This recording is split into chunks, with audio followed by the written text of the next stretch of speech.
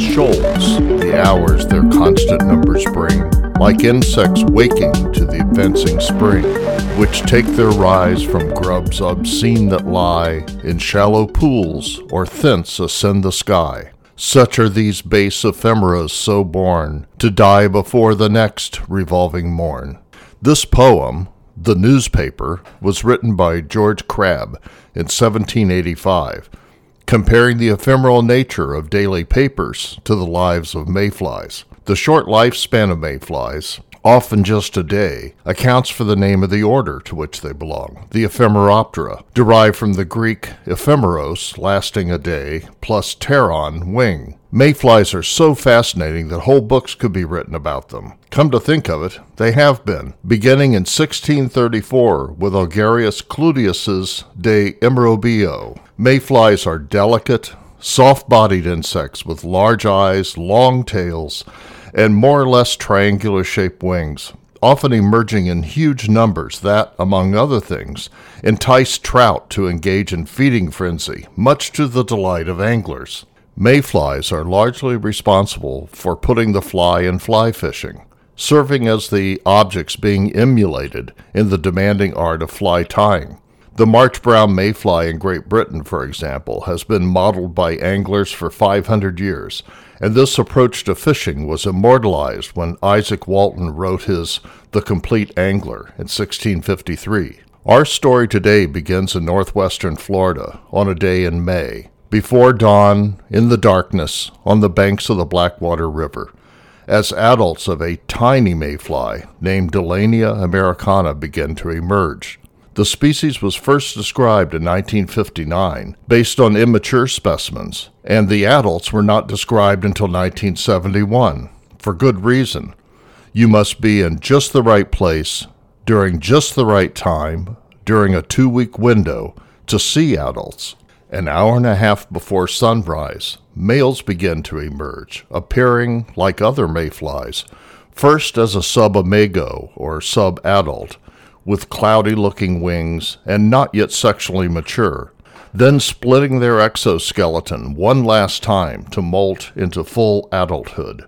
They are brownish-purple in color with membranous wings and vestigial twisted legs. Males patrol airspace over a 15 to 20-meter-long stretch of the river in search of a mate, and will continue to fly until they are totally exhausted, fall into the water, and drown. When females emerge, there is no time to waste. Females never undergo a final molt before mating. After insemination, females deposit their eggs in the water, then die, never becoming fully adult, never taking flight, never eating a single meal, and few adults, male or female, will live beyond sunrise. Ephemeroptera are famously short-lived. For example, Canis latipinus, which also lives in the United States, can expect to survive as an adult for about 37 minutes, but Delania americana holds the record.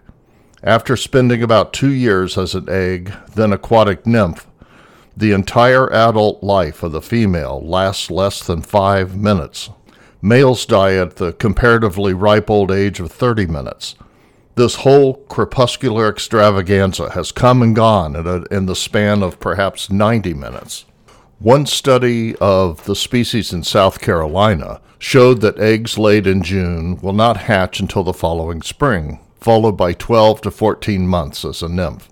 They require clean, fast-moving, highly oxygenated water, making them, like many mayflies, excellent bioindicators of water quality. Nymphs burrow into the sandy river bottom, where they feed on other small insects, such as chironomid midges and ceratopogonid flies.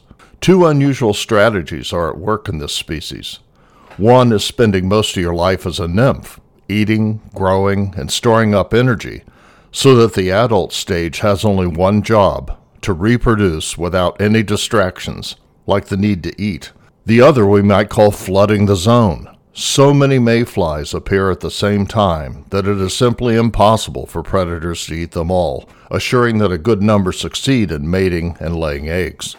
Human connections to ephemeropterans date from antiquity, the brevity of their lives being noted by Aristotle and Pliny the Elder. A mayfly was pictured in a German engraving by Dürer in 1495. And in 1789, Gilbert White described the appearance of mayflies, saying that the air was crowded with them and the surface of the water covered, as large trouts sucked them in as they lay struggling on the surface of the stream. In the first half of the 20th century, before Lake Erie became too polluted, there were fantastic mayfly emergences in towns along the shore. I have seen photographs of drifts of mayflies several feet deep against the front doors of houses under porch lights, and heard first-hand accounts of snowplows being deployed to remove mayfly bodies piled inches deep from roadways before they were squished into a greasy mess. Happily, Lake Erie is on the mend, and there are still places where great hatches of mayflies may be seen. In 2014, one swarm of mayflies from the Mississippi was so large and dense that it was detected by radar like a great storm cloud near La Crosse, Wisconsin. And the following year, a bridge over the Susquehanna River in Pennsylvania had to be closed due to piles of mayfly bodies and following a number of automobile accidents caused by the mess. In no more than 5 minutes of adulthood, female Delania americana find a mate, produce fertilized eggs, continue the circle of life, ensure the survival of her species, and, as one final flourish, offers to feed a fish. We should be inspired to appreciate and make the most of whatever time we have been allotted, hopefully measured in years or decades rather than minutes. For the Species Hall of Fame, this is Quentin Wheeler.